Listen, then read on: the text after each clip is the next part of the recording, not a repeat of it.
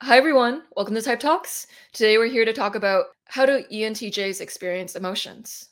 So yeah, I'll have you guys get started. Well, I'll just start out by saying this. If you're experiencing emotions as an ENTJ, that's exactly where you don't want to be. I find when I'm emotional, then I'm starting to make bad decisions. And those bad decisions hurt me in the long run. So that's just not something I'm about, to just be completely honest with you. Um, what I can use my FI in a good spot is implementing a system that brings my morals out and helps other people. So that's the way you kind of want to do that. And I took that from Dario Nardi's Magic Diamond book. So yeah, that's what I think ENTJs should be doing. And you'll see that later in life as ENTJs get older, they want to give back to society. But when they're younger, they're kind of ruthless and getting things done. But later in life, they want to give back. So that's their FI coming out. Precisely, Mercer. And so you'll see two kinds of relationship with the inferior function. They'll either reject or hold on to very tightly for dear life. And how this shows up in an ENTJ is they either see emotions as irrational and makes them make bad decisions or makes them irrational. They don't like that state. They feel out of control and they kind of see emotions as an excuse. Like there are some ENTJs who don't like crybabies because being a crybaby is almost like an excuse. So that's the rejecting of the feeling. And then there are also ENTJs that will hold on to their FI. So you call this set and forget. There are some ENTJs with really strong morals and very strong values. And then they set it and then they set their vision to accomplish that value. And so you have two extreme relationships with emotion you'll see in ENTJs, but also other manifestations as well. Anyone else want to elaborate? I'll jump in. I know that my emotions are extremely strong. I have a lot of passion and a huge amount of inner fire. And if I don't take the time to process that when it initially comes up of how I feel in the moment, I can burn the whole village down, right? Let's be honest. It's a lot of fire, and if that inner fire from inside goes out like a dragon, that would not be advantageous for anybody. So I've learned over and including myself, because I don't want to burn bridges. I don't want to burn villages, obviously. And I need to take the time, allow myself the time and space to process what might be coming up and what are the layers of those feelings and the seed, or where did it actually come from? What's the root? And when I can get to the root of where all those other feelings came from, and each layer at a time, then I could clearly communicate that in a super healthy way with the people around me. And that has the outcome that I want to see, that everybody feels seen and heard. And we get to that result that everybody is in unison about. And that's been really powerful for me to take the time. And when I say that to people that are in my life, that are my loved ones, they're like, thank you. Thank God. Like, thank you for taking that time, because they know what the result might be if I just reacted. Like Mercer said, if I came from a place of being reactionary instead of responsive, that's what I aim. I think that there's always a space between reaction and responding, that we can take that quiet time to process how we feel about it. That makes a lot of sense. I'm just thinking about how, you ENTJs describe that you can be impatient at some times. So I wonder if you have a lot of pent-up emotion, maybe frustration or anger, and plus impatience, if that accidentally seeps out, it can be like a volcano at a certain moment. Yeah, I would say definitely. But exactly to your point, Joyce. For me, the way that it kind of shows up is it's the same way like Allison shows. Like I think when I become emotional and I've let somebody into that space, or I felt a particularly strong way about something, I can get kind of cold and ruthless, and I don't like being like that because I'll get angry and I'll get frustrated, and so that part of me that it takes away from that TE thing where it's just kind of like, if I hadn't did this in the first place, this would have never happened, you know. So a lot of the times, I can love hard on something when I do, and then when I feel like I get disappointed, I'm like, I should have never did it in the first place. So that's why you kind of bottle it, and you're like, yep, I'm never doing this again. Screw that. I knew what I said was right the first time, and so we learn as an ENTJ. We learn from that. We go, okay, this was the past experience I had with this. It's gonna be no differently going forward because when we do love hard. Like I always say, like the hardest day of my life would be when my grandmother passes because that was my mother. That was the first close, genuine relationship we've had. And I've heard a lot of ENTJs say that they have a thing about being, when they get to the FI, I think that's the reason why we're attracted to more like INFPs or ISFPs, any introverted feeling dominance, because they live with genuineness. So it's just kind of like, all right, just kind of be yourself. You don't have to use that intelligent left side brain, external to you thing. So, and I also have trouble. I also had a lot of trouble when I do get into FI mode of letting go people in certain situations. So like, I know the logical side would be like, well, this, that, and this side. But then it's like in the heart wise, I'm like, like I shouldn't have did that. So it's a lot more painful to an ENTJ to have to deal with certain things because we know that the logical side should have told us not to do with that. So I think it got me in trouble a lot when I was younger too because I never used to open up how I feel. Like, and it's still a problem to this day as an adult. But people will always say, "How you feeling? How you doing?" And I'm like, what does that mean? It don't even matter. It's gonna sound like I'm complaining. So it doesn't even matter what I'm saying. So I think we don't want to even waste time trying to give that away because to us that's where the gem is at, so to speak. That's such an interesting statement. There's that negative connotation around feeling again. I'll say this is also with FI being an inferior spot. This is just something I just noticed about myself because I objectively look at myself. When morals come into play and there's something to do with getting things done, now I got a dilemma there, okay? That's where things really start to be, as in like someone who's an INFP or ISFP, they're going to go with their morals. And I'm like, yo, that might take me 6 years to do it that way. But if I just say, screw my morals in this moment, I just get this done, I get this done in a year, 6 months, 8 months, and I'm done with it, So I know kind of deep down that don't put me in a spot where I got to make a moral decision. Just please don't put me there. Like, it's, I'm just going to take the best move on the board. Unfortunately, it may not be the most moral decision all the time, but that's just how it's going to go. I just have to be honest with people. I'm not going to sit here and lie and act like I'm like the best human being on the planet. Yeah. So that's where, the difference between the ISFP and INFP, they're always going to buckle down on what their morals say. Me, I'm like, okay. It's funny because even when I'm watching movies and stuff, I love those guys who can make those cold decisions because it's like, all right, kill one, like INFP or ISFP, I feel like, we got to save this one person. I'm like, no, they're done.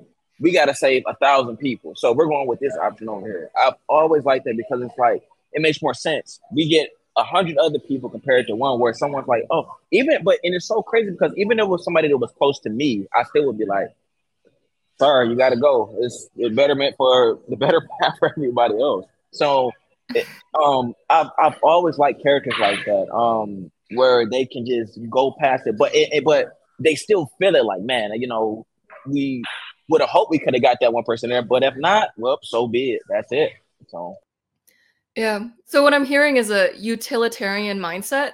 And so the greatest good for the greatest amount of people, the best move on the board is what Murcer calls it. And so, Deon, you would really like Thanos from the Marvel comic universe because he kills his own daughter to save half of the population. So he's like, you know what?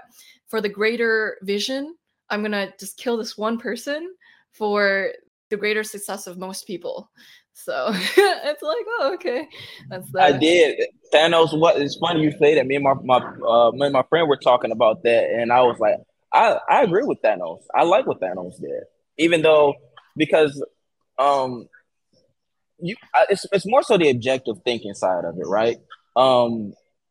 It's more so the objective side of thinking things. Like even like people like Leonidas in 300, love that guy because he was just like he didn't want to particularly have to sacrifice a lot of the men that he wanted to sacrifice, but he did it for the vision that they had. So yeah, Thanos was definitely someone I liked as well.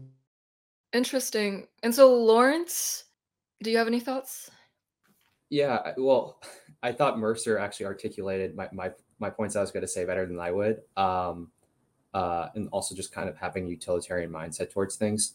The only incremental thing I would add is that I know we've discussed like impatience, handling emotions, and stuff like that. I actually like using kind of like ENTJ frameworks to try to get around that. So like an example of like how to get around impatience would be even just sending myself Google Calendar invites like 4, 5, 6 hours in advance, maybe a couple days in advance when a task is due, just to remind, just to follow up with different people on different tasks if I'm delegating it. So I think I like to think of like, oh, you can use an ENTJ attitude as an advantage to kind of mask some of the negative externalities that come with having ENTJ personality.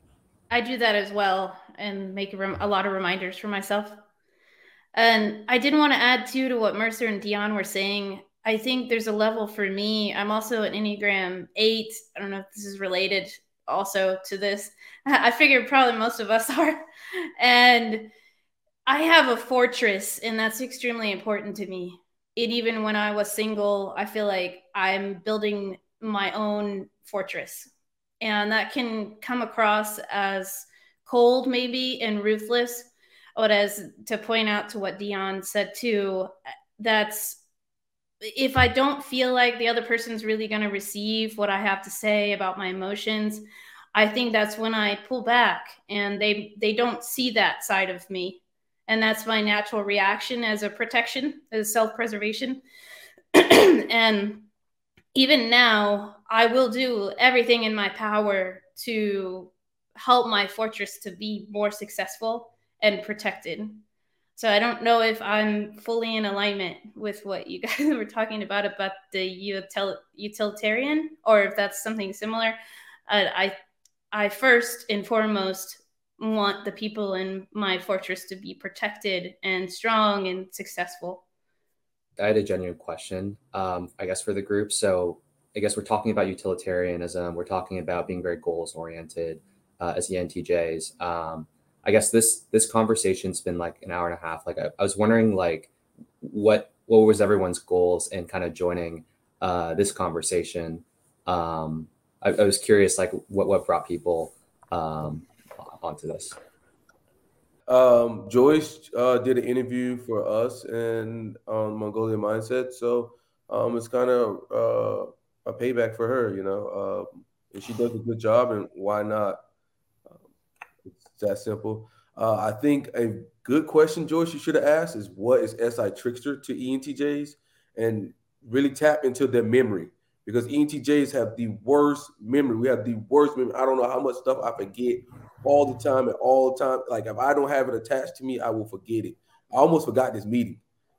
Well, to answer Lauren's question first, to go, I've been involved with MBTI for a few years now. Coming to here for Joyce is always support for Joyce, always. Like I said, I'm very big into helping people build their brands and businesses, but I love Joyce. So, you know, she's, I like talking, you know, she typed me, I for the love of me, thought I was INTJ for the longest. Like, nope, you're clear cut ENTJ. But coming here, I just wanted this, the stereotypes just to see if it was some, I mean, we ended up all saying the same exact stuff. So the stereotype appeared to be true in some stuff, but I don't think it's ENTJ as far as the stereotype goes. We're all it's all the exact same. I think that's just kind of redundant to say that all ENTJs are alike or the same. So my goal is to try to figure out if I'm hearing from different people's perspectives, would they be given a different perspective on maybe on how to grow as an ENTJ, or just hearing, you know, something that may help me to improve, which it has helped me to improve, but for the most part, it's the same old ENTJ stuff. So, but like Murcer said, being a SI, it's funny. I think that's why I don't care much for tradition. Like, oh, we should eat at a table together. We should, you know, when you go on a date, it should be a picnic. Like, no, like, let's get outside the box. Let's get creative. So, and just having that memory, like, I always forget my friends' anniversary dates. I feel bad. Then I come back like, oh, I feel bad. And then I do it again the next year. Like, sorry. So memory is not a thing. So he's absolutely right. Like I used to think FE was a trick, but I'm like, no, it's definitely SI. And a friend sent me a different test that was like a long, detailed one to see if I really was an ENTJ. The results came back the same, but the weakest function I had was SI. So yeah, that tricky little SI. And so, anyone else want to share why they're here? I'm curious.